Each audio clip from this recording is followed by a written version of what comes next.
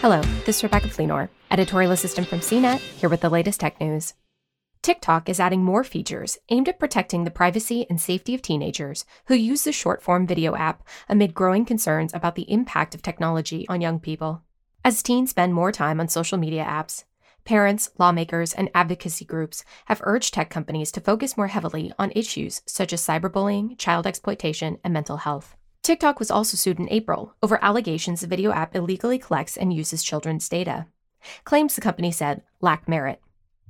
TikTok said users who are 16 or 17 years old will have their direct messages set to no one by default when they first join TikTok.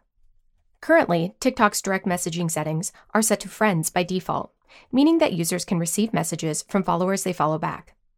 Teenagers who've never used direct messaging will also receive a prompt asking them to review their privacy settings. TikTok already disables messaging for users under 16 years old. The company is also limiting when teens receive push notifications that could entice them to spend more time on TikTok. Users between the ages of 13 and 15 won't receive push notifications after 9 p.m. Teens who are 16 or 17 will have push notifications disabled at 10 p.m. TikTok is also introducing new pop-ups meant to make teenagers more aware of the app's privacy settings. When teens under 16 are about to publish their first video, they'll also see a pop-up that asks who they want to let watch the video. Teens 16 to 17 will also see a pop-up if they turn on video downloads.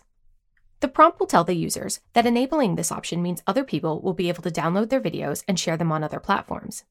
Video downloads are disabled for account holders under 16. The new controls TikTok announced come after the company in January made accounts for people under 16 private by default. Our priority is to ensure teens on TikTok have a safe and age-appropriate experience as they create and share on our platform, said TikTok's global minor safety policy lead, Tracy Elizabeth. Other social media companies, including Instagram, have also rolled out more safety features aimed at protecting teenagers. For more of the latest tech news, visit cnet.com.